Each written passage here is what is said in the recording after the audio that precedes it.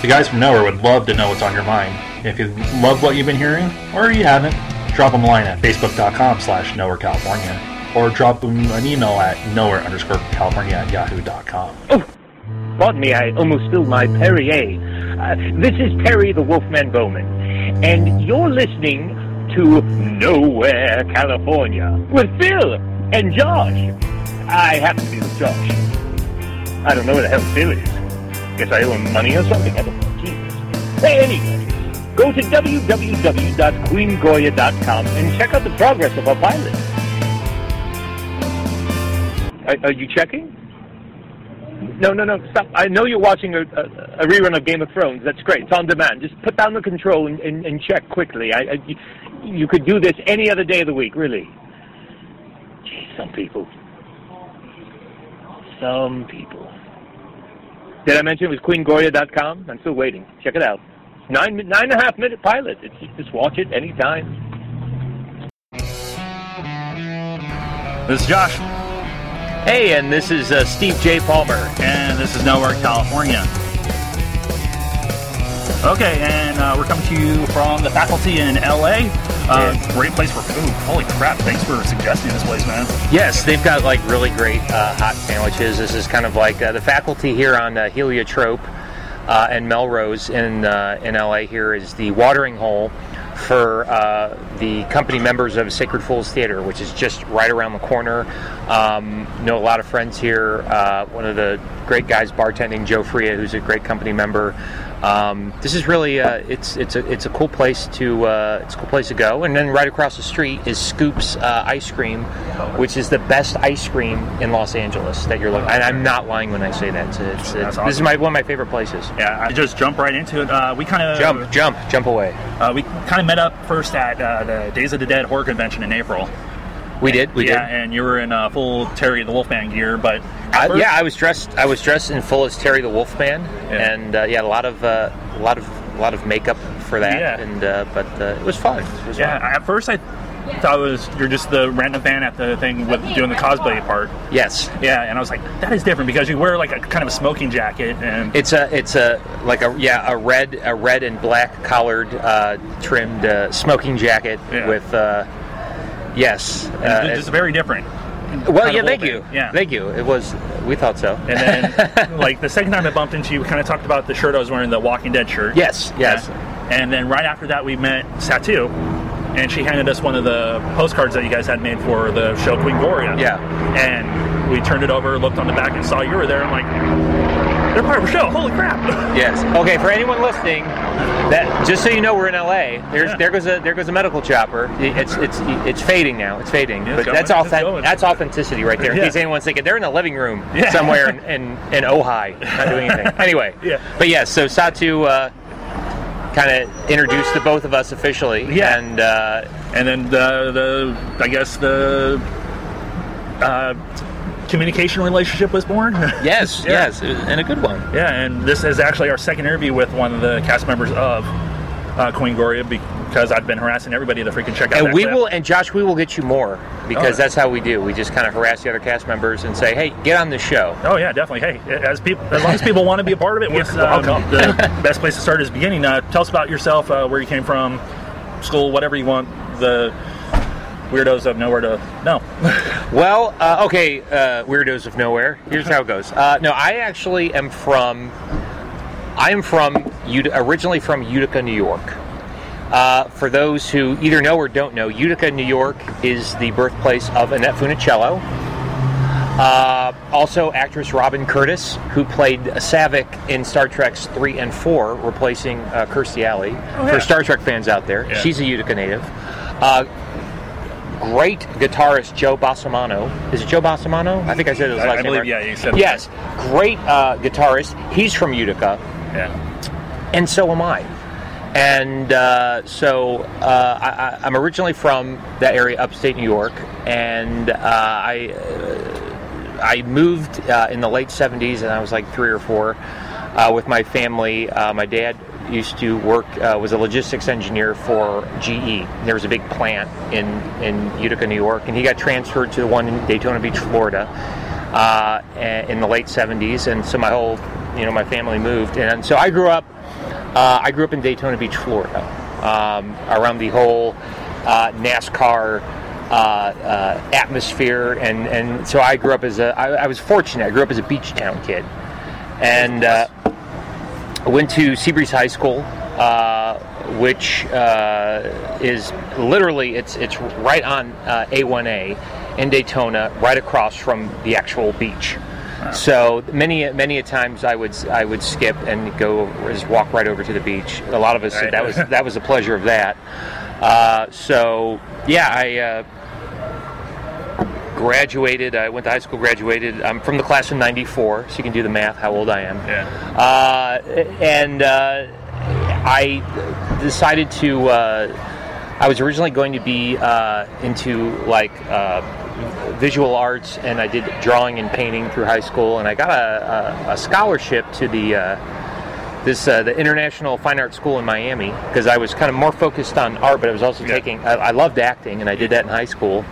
But my parents didn't think I was ready to go off to a school, especially anything in Miami is really expensive. So they wanted me to go to community college or a state college first, and then eventually transfer. Yeah. And I kind of got pressured into that, but looking back, that was one of the greatest things, because I auditioned for the drama department at Daytona State College right out of high school, and they gave me a scholarship, and because the drama director loved me. So, that helped pay for community college at the time, which wasn't too expensive. I'm just happy I'm not going to college now. Yeah. Things have changed. As I'm doing the podcast life. Yeah. So I did that, and then I transferred. I actually went to college at University of South Carolina, Aiken, in one of the branch campuses, which is right there across the Savannah River from Augusta, Georgia. So I pretty much I grew up in the Southeast. Yeah. But people don't say, well, you don't sound Southern. It's well, my family sounds Midwestern because we're from upstate New York. My dad's from Maine. Yeah. So I did a lot of regional theater in the Southeast and then the Northeast for a while, and then eventually around 2004, after doing sketch comedy in Orlando for a few years, and doing touring theater based out of Cincinnati, Ohio, and a bunch of other things, I finally, me and 3 other guys I went to college with, we decided to come out here, and in 2004, and I've been here ever since. And so that's just, I basically I've been doing either stand-up, improv, or acting in some capacity since I was 16. So I've been doing it. I pretty much, this has been my life for 21 years. So just do the math. I just told you how old I am. Yeah. I'm 37, people. You guessed it. But anyway. So before we jump into the world of Gory and everything, the show is based on kind of the convention fan world. Yes. Do you consider yourself a nerd, fanboy? There's a huge debate as far as what really a fanboy means, because a lot of people will take offense to it. And I would have to say I'm really a geek at heart. Yeah. I grew up. I love original series and Next Generation Star Trek. Yeah. And Deep Space Nine. I've gone to many a convention. I've gone just as me. I've gone either promoting work that I've been in. I've gone as just a fan. So I don't know who's the judge as far as how hardcore I am, but I grew up in the geek culture. I write for independent comic books. I collected comic books since I was in elementary school. So I would consider myself a geek at heart, I guess, if you'd have to. That's it, man. Hey. To put it, and I appreciate the subculture of the fanboydom and stuff, because a lot of major budgeted entertainment is built around that. It's built around that universe, and so I guess I'm a moderate geek at heart, I guess, if that I guess the next question: did you have any moments in your life where you either felt like you had to hide your geek flag or keep it covered or just waved it? Just mean as like far as someone I've saw and was like, yeah. All right, I'll tell you. I was promoting a comic book I wrote, and I went to Comic-Con 2010. Yeah. And okay, here's one of my big geek things. Since this show has ended, I could give two craps about NBC. I think NBC has the worst programming. Yeah, they had 30 Rock and Office. Those are done. Yeah. And the only thing I feel that is keeping that network afloat is Parks and Recreation and Community. And they've talked about canceling Community. Whatever. It just got renewed. Well, they're going to put it on Friday nights and they're going to float it. Is what they're going to do. Actually, last thing I heard, they might be keeping it on Thursdays. Well, they need to. Yeah, they need to. I'm watching you, NBC. It's a Thursday show. Yeah, but NBC's not what it used to be. Oh, big time. Yeah. My point being is, I loved Chuck. I am a Chuck fanatic. I love that show. Yeah. It did weaken in the last couple of seasons, but I think there was so much pressure to wrap stuff up because NBC would never give them as far like a clear answer as whether they're going to go. But I think it was a great show. And I love it. But there was and I guess this was in around beginning of season 3. I'm trying to do the math in my head. But it was summer 2010, and there was a martini bar right outside, just a few blocks away from the convention center. It was like on a Friday night they were doing it. And there was like it was a Chuck tweet party. You could only find out where it was if you follow Twitter. And me and my comic artist, Guy LeMay, and Guy's done work with Image Comics and Viper and stuff, and we've done tons of titles for Atomic Basement and Strong Guy Comics. Guy and myself and Guy's wife Tammy, we went to this Chuck party, and the three of us were like diehard Chuck fans, and Zachary Levi was there. Oh, that's cool. I don't know if Adam Baldwin was there, but it was Zachary Levi, Vic Sahi, and I think it's Scott Krasinski, who play Jeff and Lester. They're Jeffster. Yeah. And they were just hanging out with people, and I geeked out with. I saw Zachary Levi. I go, hey, great. But I saw Jeffster, and I geeked out. Oh. I geeked out a little. I was like, oh my god, that's cool. And so we took some pictures together, and they this embodiment of their characters on the show. But I had a big shit-eating grin on my face. Oh yeah, man. So I'm taking pictures with them, and Guy and his wife were kind of giving me a hard time. It's like, out of all the characters, you're just so geeked out on Jeffster. I was like, I know, that's weird. But I love the show, and that was just, that was fun. And I think when we were having lunch before the interview started, I was telling you back, I saw at Howl the Moon Cafe, or Howl the Moon, the piano bar there, at Universal City Walk, and this is back in 2004. Right when Kill Bill 2 came out, I saw David Carradine in a white leisure suit with two very attractive women that looks like were, escorts or whatever, I don't know.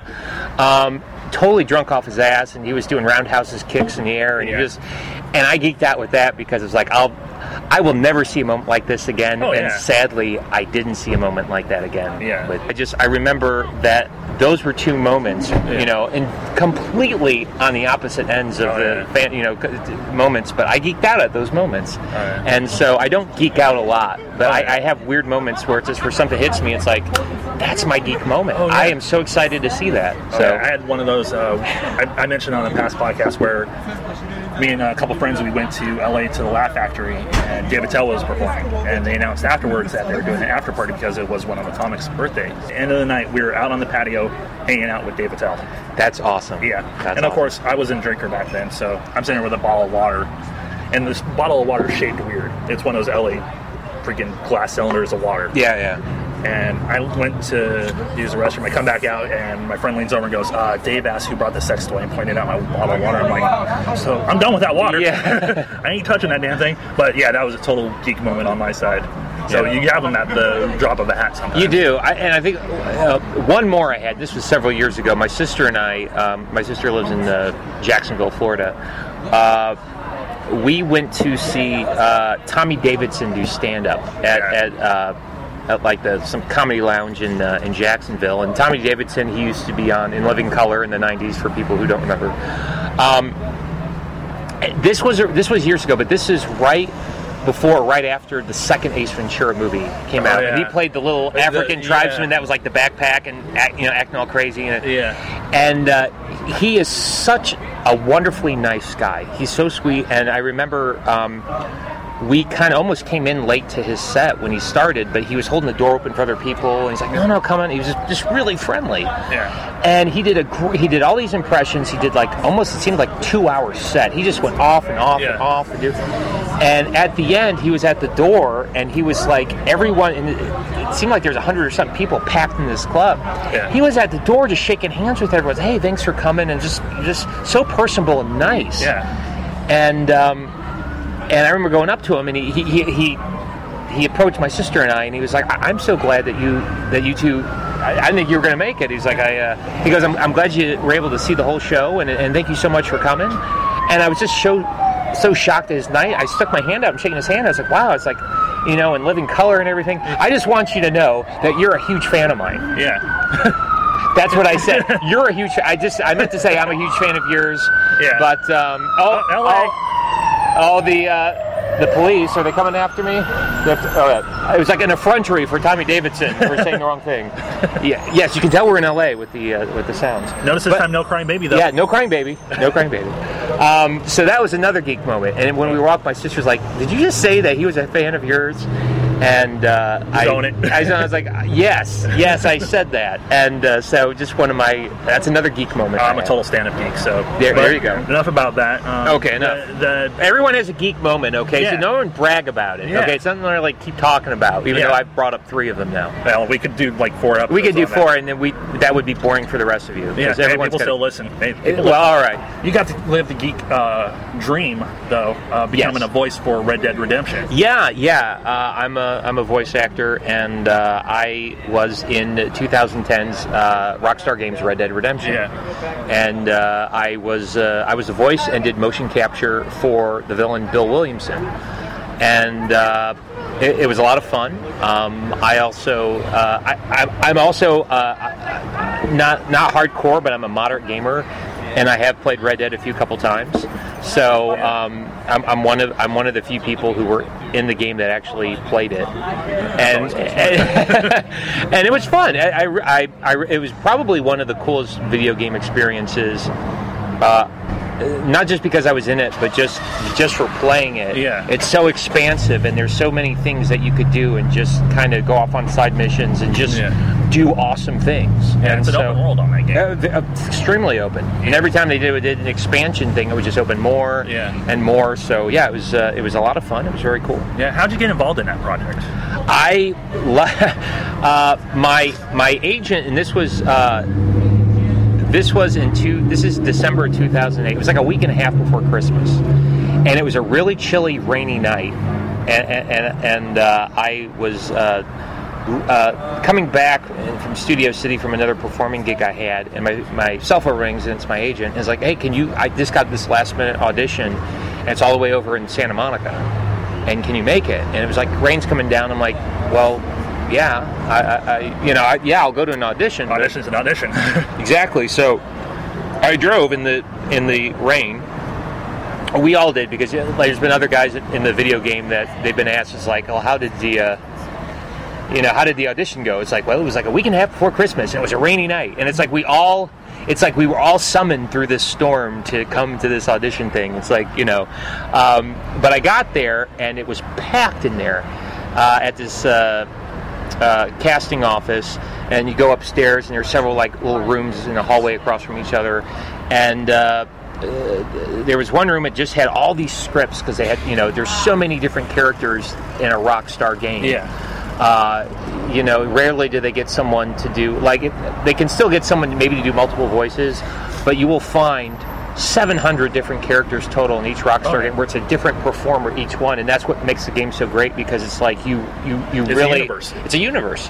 And so I was thinking, I didn't know what was going on, because I didn't know it was a Rockstar game. It just was for a video game, and that's all I knew. And when I got there, I'm reading the script, and then it's like, well, this is a Western game. I'm like, oh, this is really cool. And so we go in, and the guy running there was this gentleman running the camera, and there were these fold-out tables, and they were filled with props.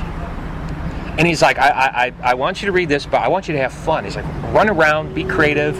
If you take any prop, any costume piece, put it on, take a couple minutes if you want to really get in the character and do this.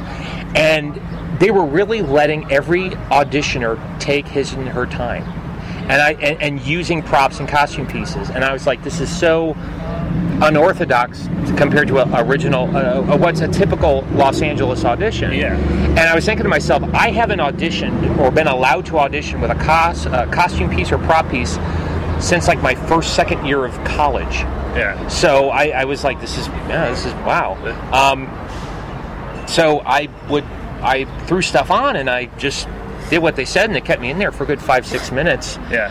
And it was fun, but I had no idea what was going on. They just wanted to read for this bad guy part. You're an outlaw, and that's all I knew. And I read it, and they were like, good, and okay, well, thanks. You did a good job, and then I didn't hear anything. And then I went back to Florida for Christmas. His family, like 2-3 weeks went by. Came back. It was like a week or two after New Year's, and I never heard anything. So I figured, I was like, well, if I didn't get it or something, whatever. And so then, it's like 2 weeks into January, and then my cell phone calls, and it's my agent. And he's like, hey, remember that thing a couple weeks before Christmas you did that video game? I was like, oh, yeah. I had literally forgotten about it. He goes, well, you booked it. You booked the bad guy role. And I was like, really? Without no callback? I was like, you're shitting me. He's like, no, you booked it. And then we started, and so that was January of the first couple weeks of January of 2009. And he said that, and then like the next day I got a call from Rockstar Games, and then like the day after that I was in the studio recording. That's awesome. It happened that quick. So Rockstar is known for being so mysterious and not giving out information. And then it's like, oh yeah, we're ready to go. Boom. It's like, okay, running along with them. Yeah. So it was a really fun experience. Yeah. I had doing the in the motion capture suit with the little Velcroed ping pong balls, and it's really freaky, but it's a lot of fun, and it just I had a great time working on that. That is awesome. That, like I said, that's a gamer's dream to be like, hey, you get to be a villain in this game, huh? Oh yeah, no, it really was, because I was like, I'll play this, because I remember when we were filming, and I was, some of the other actors were talking in between, like we're right around the craft service table, and one of the tech guys is like, you guys ever play video games? And one of the guys, the older actors playing it, he's like, no, my kids do. I don't know, And it's like, well, what about you? And it's like, I'll play this. Yeah, exactly. And so we're talking about good because we're writing this scene and blah blah blah. I was like, really? I was like, I'll play the hell out, that too. Exactly. We'll get the side mission where you get to skin a bear and do blah blah blah. And it's like, oh yeah, I'll do that. Yeah, sure. It's like, so it's like because some of the people and everyone was so professional on that set, and just great talent. Rob Wiedoff, who played John Marston. Really, really top-notch guy. He was fun. Brad Carter and Frank Noon, who played the deputies, Jonah and Eli, they were a lot of fun. I'm really good friends with Kay Harrison Sweeney, who played Irish in the game, and he is just as full of debauchery as the character of Irish, if not more so. So it's really cool getting to meet with everybody and see the different backgrounds. But I was one person, and I'm sure I'm not the only one, but I out of the group that I filmed with, I was like I actually, I'll play this. I'll play this, yeah. And they're like, oh, that's great, So, it was it was fun. I learned a lot, and when I played the game, I think I spent hours on end just hunting animals and skinning. There's someone on the side of the road. It's like, oh, help me! Oh, I'll get off my horse. All of a sudden, a bear comes out of nowhere and it's like claws me. It's like, oh, that's great. I got to kill a bear now. Yeah. It was very cool. That's cool, man. I asked this question kind of during the Days of the Dead convention to like Sid Haig and Heather Langenkamp, and with your history in gaming with your part in Red Dead Redemption. Yeah. I'm going to pose this one to you. What do you think about people that blame the violence you see in everyday life and the stuff you unfortunately read in headlines? They blame that violence on video games and movies and everything like that. Oh boy, we're getting political now. Trust me, this is the far from political show. Yeah. No, well, no, it's a really good question.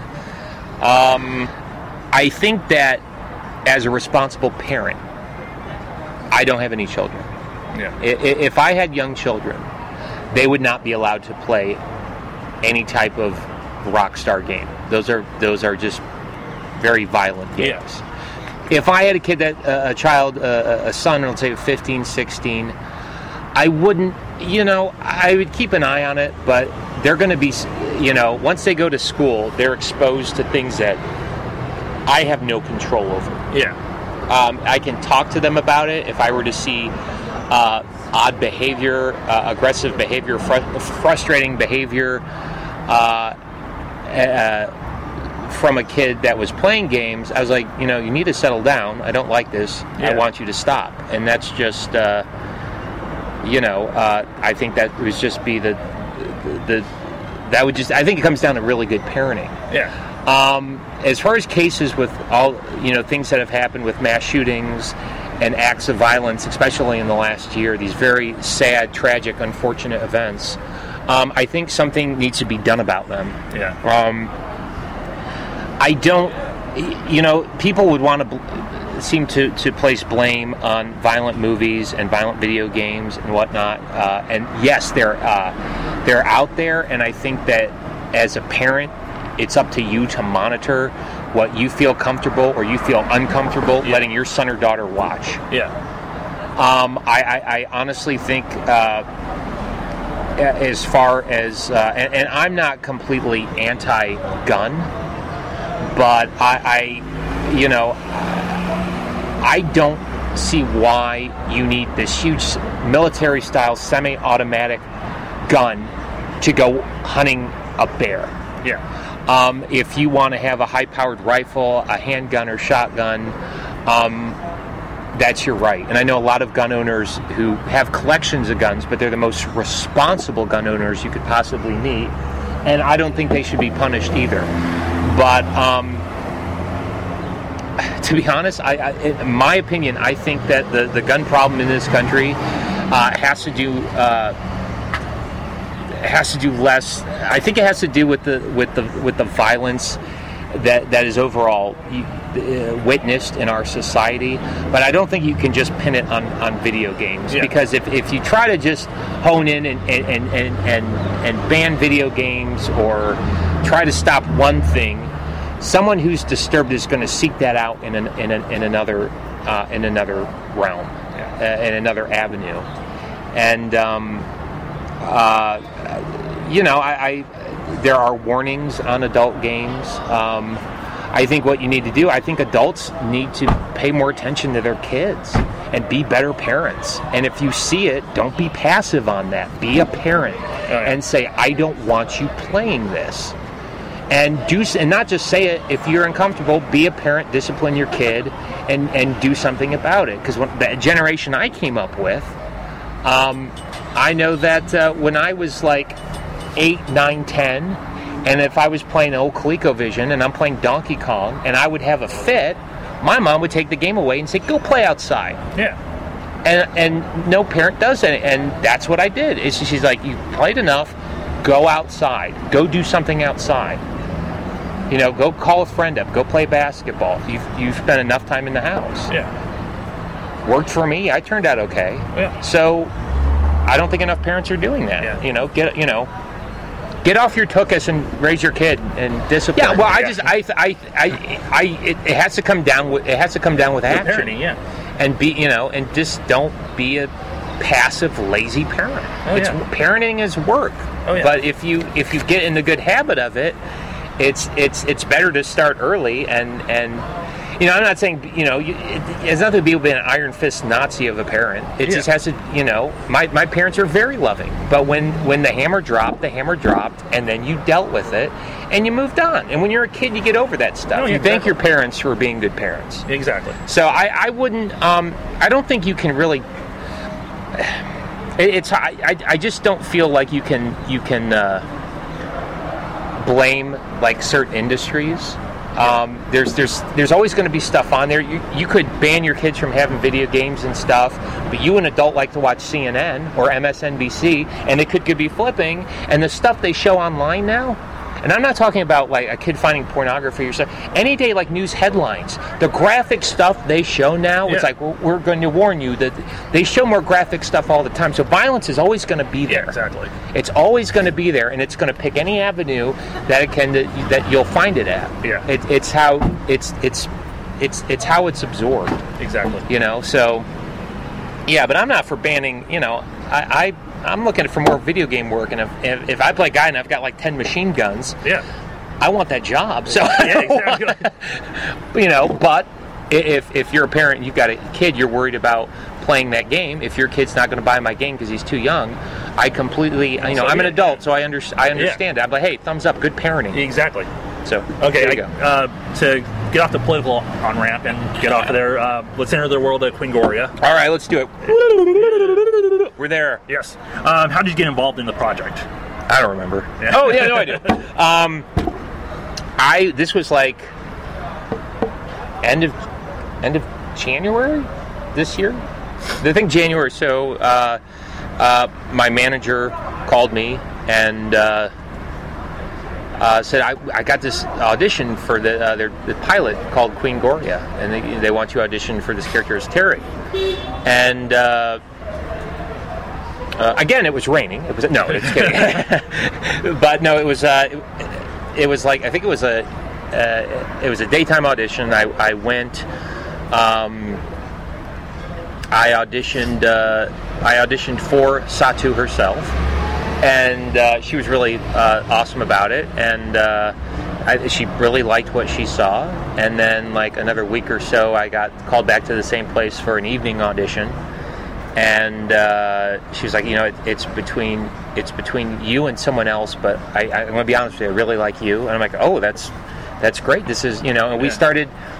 We just started talking. We like spent an extra 15 minutes just sitting there talking about ideas. Next thing I know, it's like, she's already communicating like I've got the job, and it was kind of weird. It was like, I hope I'm not being too forward. And then I went home, and then like early the next morning, she called and she goes, it's official. You've got it. Oh, that's awesome. So it's just one of those things where Satu and I just like really, really gelled off. It's like boom, and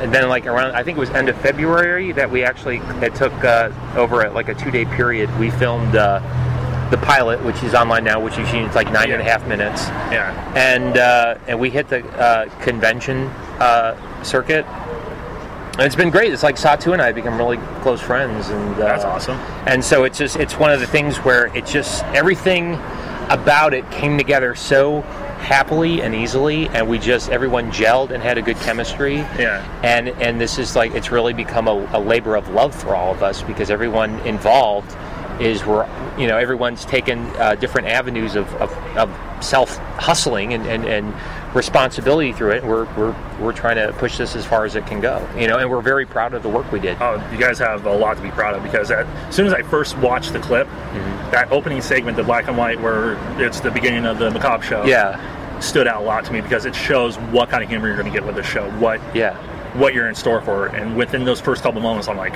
I'm hooked. Okay. Yeah, no, it's people that I've showed the pilot to have really enjoyed it, because they're like, I didn't know what to expect, but this looks like something I want to see. What I really like these characters. I want to see what happens next. And so it's got that. It's not too complicated. We had a certain budget to work on that pilot. Everyone gave their all. And it's just something that we're going to see what happens to it. I mean, we're talking to different we're talking to different media companies now. We're going to see where we can, setting up meetings and stuff, and see where we can take it. Yeah. And we're just constantly, constantly promoting the product. Yeah. And we're very proud of it. It was a lot of fun. Well, it's like I told Tattoo during our interview. It was like, if you guys ever have a show afterwards, kind of a Talking Dead-esque, dibs on hosting. Yes, no. Listen, we don't have any problem with that. Yeah. If it gets that big, Yeah. but we're brainstorming on tons of ideas. Yeah. And there's a lot of waiting in this business, so it's kind of like you sit with your hand on your hand on your face. You're like, when's When are we gonna hear back? You hear back, and sometimes you don't. You can't always just sit around waiting to hear. Sometimes you just got to be proactive. And it's like, okay, if this is pressure cooking over here, and that's got to sit for a while. We're going to work on this avenue. We're going to try this. Exactly. The convention's coming up. We're going to hit that. Yeah. And I'll tell you, the convention exposure, because we hit 3 weekends in a row. We did WonderCon. Yeah. It's all in April. We did WonderCon. Next weekend we went right to Days of the Dead, Yeah. and then right after that in Burbank at Monsterpalooza. And just Yeah. 3 weekends in a row, and we were just like, oh, good Lord. Yeah. But each weekend we got motivated to do it, and we were like, oh, I'm so glad we decided to do this. Yeah, definitely. And then after Monsterpalooza, we had a break, and then that weekend, we called each other up, and it's like, can you believe we're not at a convention? It's like, I'm pretty tired. I need a break. It's like, okay. Yeah. But I know that we're going to be going to Comic-Con. Can't miss the big one. Oh, yeah. So we're hoping to be getting there, but I'm not exactly holding my breath on that one. But we're going to be next year, I believe. So I'll tell you what, it's getting harder, and I feel bad because I've been going as a professional since 2010, Yeah. and I get passes for both WonderCon, and Comic-Con, and I know people who are just going as regular patrons and Yeah. stuff, and the arm and the leg they have to pay to get Yeah. there, and you're not even guaranteed a ticket. Yeah. And it's getting harder for professionals too, because it's like there's so many people wanting to go. Yeah. You've got it's a Saturday morning, and at 10:28 a.m. is when they open online, so you can click and sign up for your professional badge or whatever. Yeah. And then 20 minutes later, that window closes. It's like, well, did you want to get a free guest pass? Like, oh, the window closed. Now you got to pay $175. Yeah. So it's like, oh my God, you've literally got to put your coffee down and be in front of your computer and just time it out perfectly to make it. And that's kind of crazy to me. Yeah. And it's just like, geez, but you It know, happens. I only participate in the system. I don't run it. Yeah, exactly. I don't run it yet. So we'll see. I guess the next question would be, what paths did you take in the development of Terry, the Wolfman? He's very highbrow. I don't want to say hoity-toity, but sometimes when developing characters, you borrow. Yeah. And thinking about him, I was like, who could I borrow from as far as to make this his character? And basically, I said, what would it be like if I basically said, what if Fraser Crane, Kelsey Grammer, was a werewolf? He'd be very prim, and I didn't want to do it, but but he's in my head when I'm thinking about Terry. Yeah. Well, technically, I guess if Fraser was a werewolf, it would be Beast from X-Men Last Stand. Yeah. Technically. Yeah. But I'm not doing Beast from I look, if anything, I look more like Michael J. Fox in Teen Wolf. But I don't know. It's just there's some highbrow-esque. I guess part of me is borrowing a little from a very educated air of John Lithgow. I think of Kelsey Grammer. Yeah. But he enjoys what he does. He is he's actually a former missionary. He's a former priest who is converted who is actually has studied film and not only noir film and foreign film, but also the history of thriller movies and the horror genre.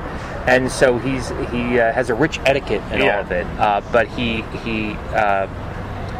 never looks at it. I guess the reasons why he agrees to do, he has a special kind of bond with Queen Gloria. Yeah. But he doesn't look, he doesn't necessarily look down on the horror hosting thing as like he's looking like, oh, I should be doing this. Yeah.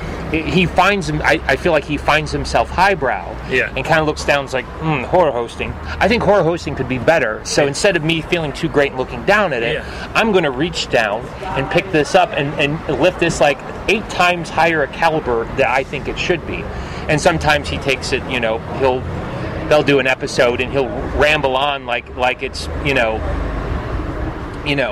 it's Elvira and James Lipton, where it's like go down a few levels. You're confusing everyone. Oh yeah, exactly. So it'd be like, imagine if Elvira had James Lipton as a co-host, and Elvira's like constantly in the gutter, wink, wink, boobs, wink, wink. It's like, well, I'd like to talk about the, and it's just kind of one of those things that I kind of look at that analogy. Yeah. So you wouldn't think the two universes would meet, yet they coexist. They mesh really well. And that's where the popularity of the show comes in. Of course, our show really takes place 10 years later when things have died down and they're hitting the convention circuit. Yeah. And I think that's where Terry feels insulted, because deep down he loved the show. Yeah.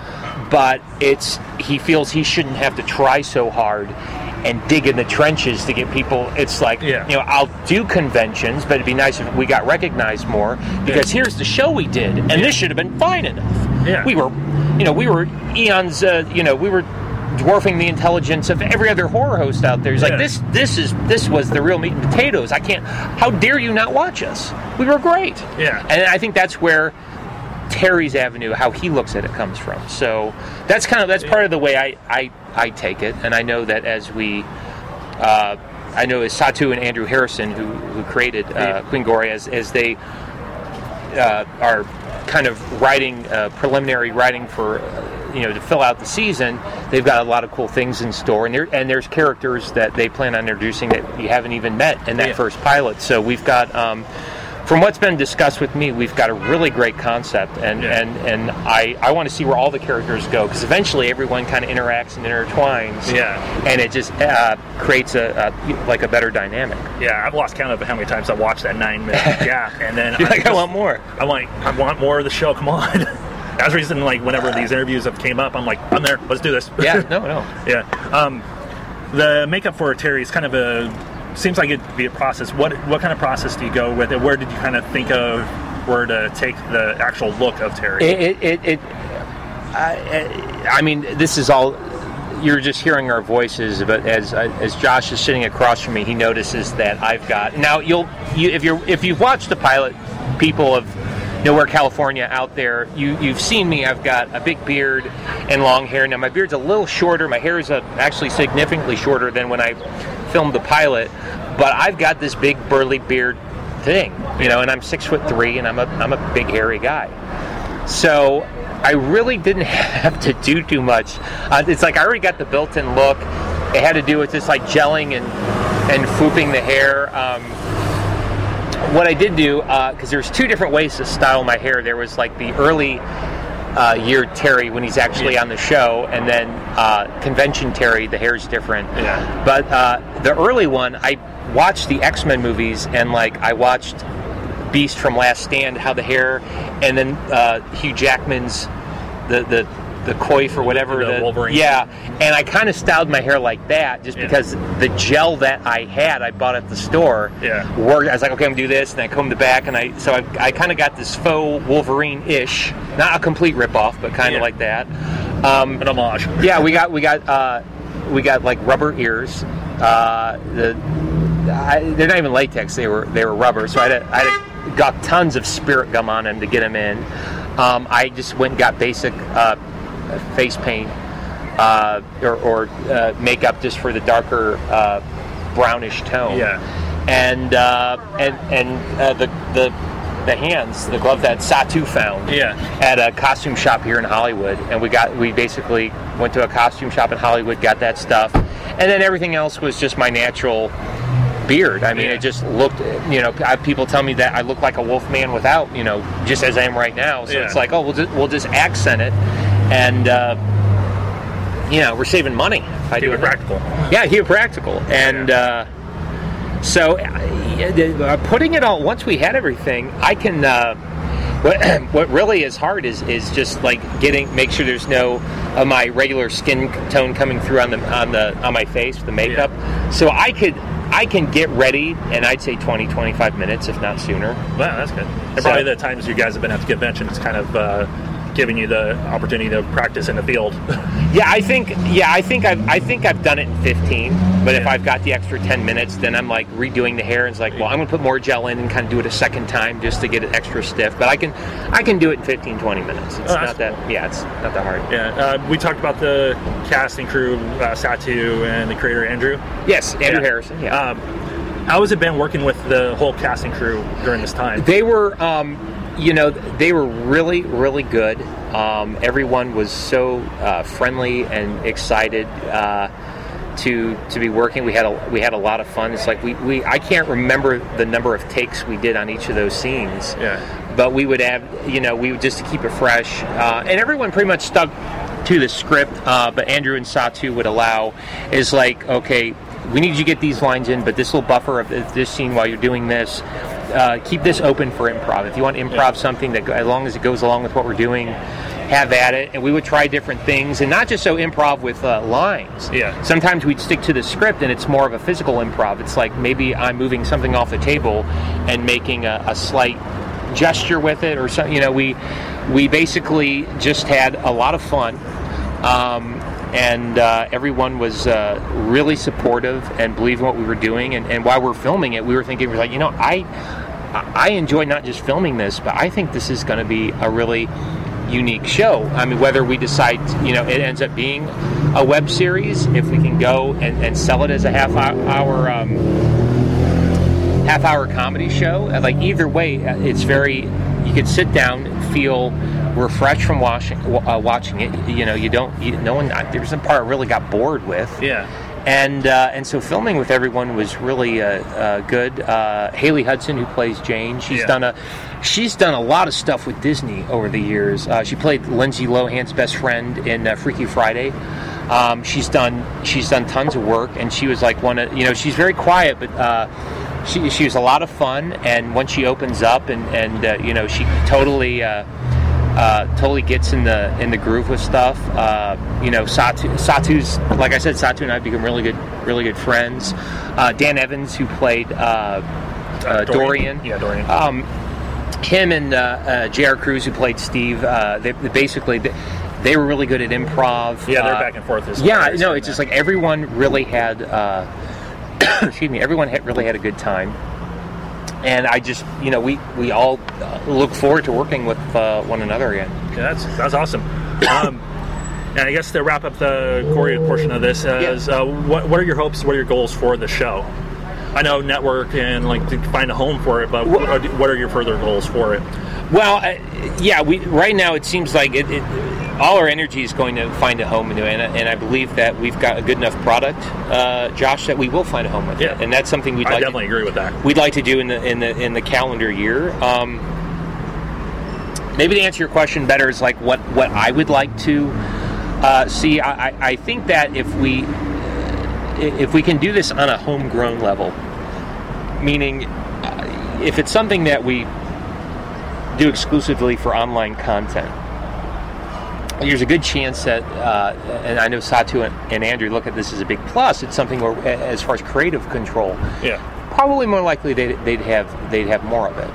But I think that what's cool is I know that me as an actor and Satu as as the star of the show, but also as director and co-creator, we've got ideas as far as people we know here in town who've done great character work that we know through connections that we think would be great. Is I think we could get this person to guest on the show, or I think we could get this person to do music for an episode, and really.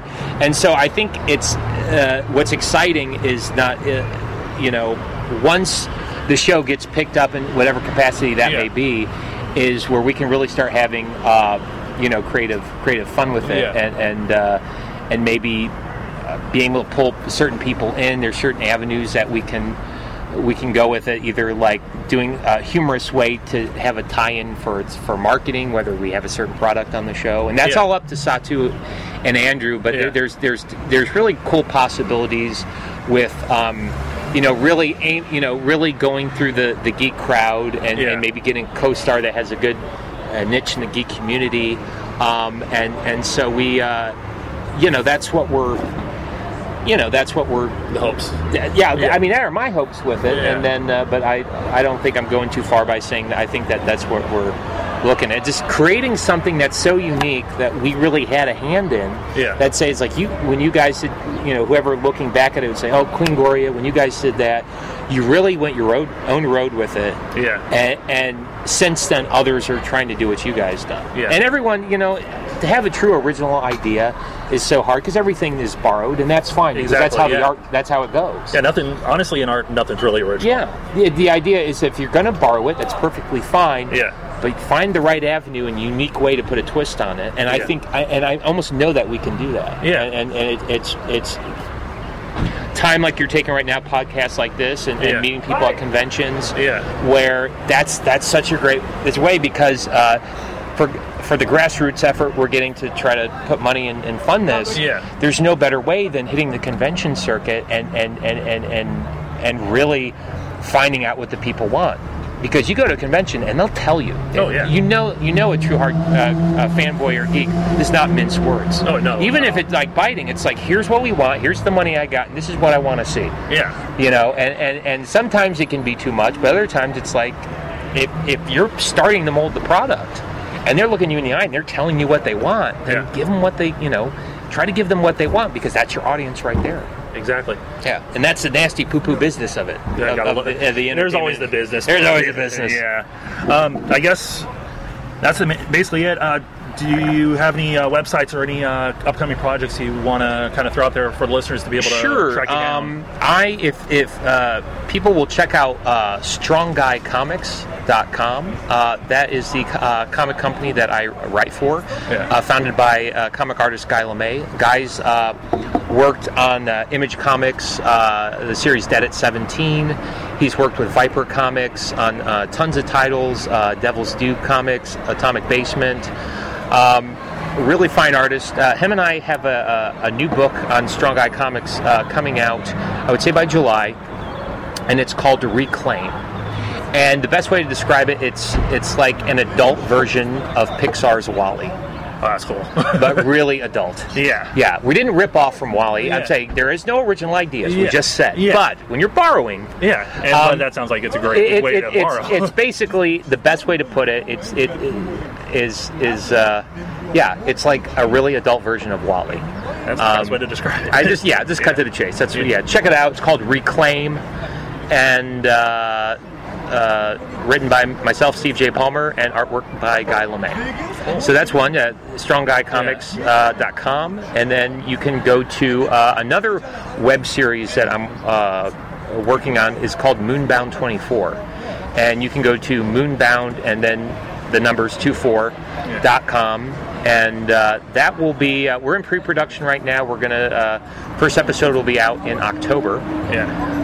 But it's a great concept for a web series. What it is the Earth is about to explode, and the last rocket ship going to the new founded moon colony can only take 24 people.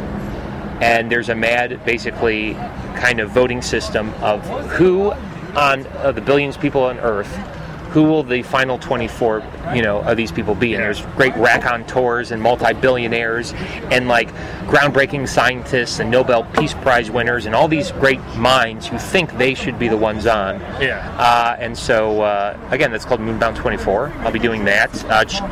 Continue to check out QueenGoria.com and keep updated, not just as far as what we're doing the show, but Satu will always make announcements. If you'll see what conventions coming up, you'll see Goria and Terry at. And go on Facebook and look up the official Steve J. Palmer page, and just like my official page on Facebook.